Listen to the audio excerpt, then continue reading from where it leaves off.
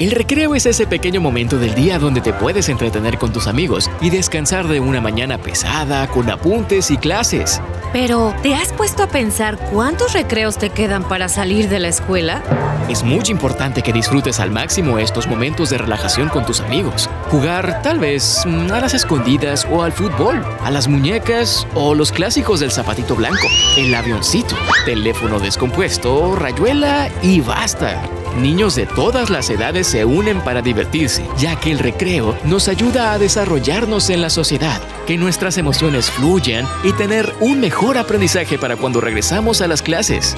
Por eso te traemos las razones por las que los niños deben tener recreo.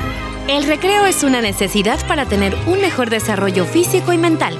Ayuda al desarrollo del aprendizaje, ya que una investigación nos mostró que tan solo 15 minutos de descanso después de trabajar ayudó a muchos niños a tener una mejor concentración en el aula de clases. Jugar en el recreo nos motiva a no quedarnos quietos en un solo lugar, evitando que subamos de peso.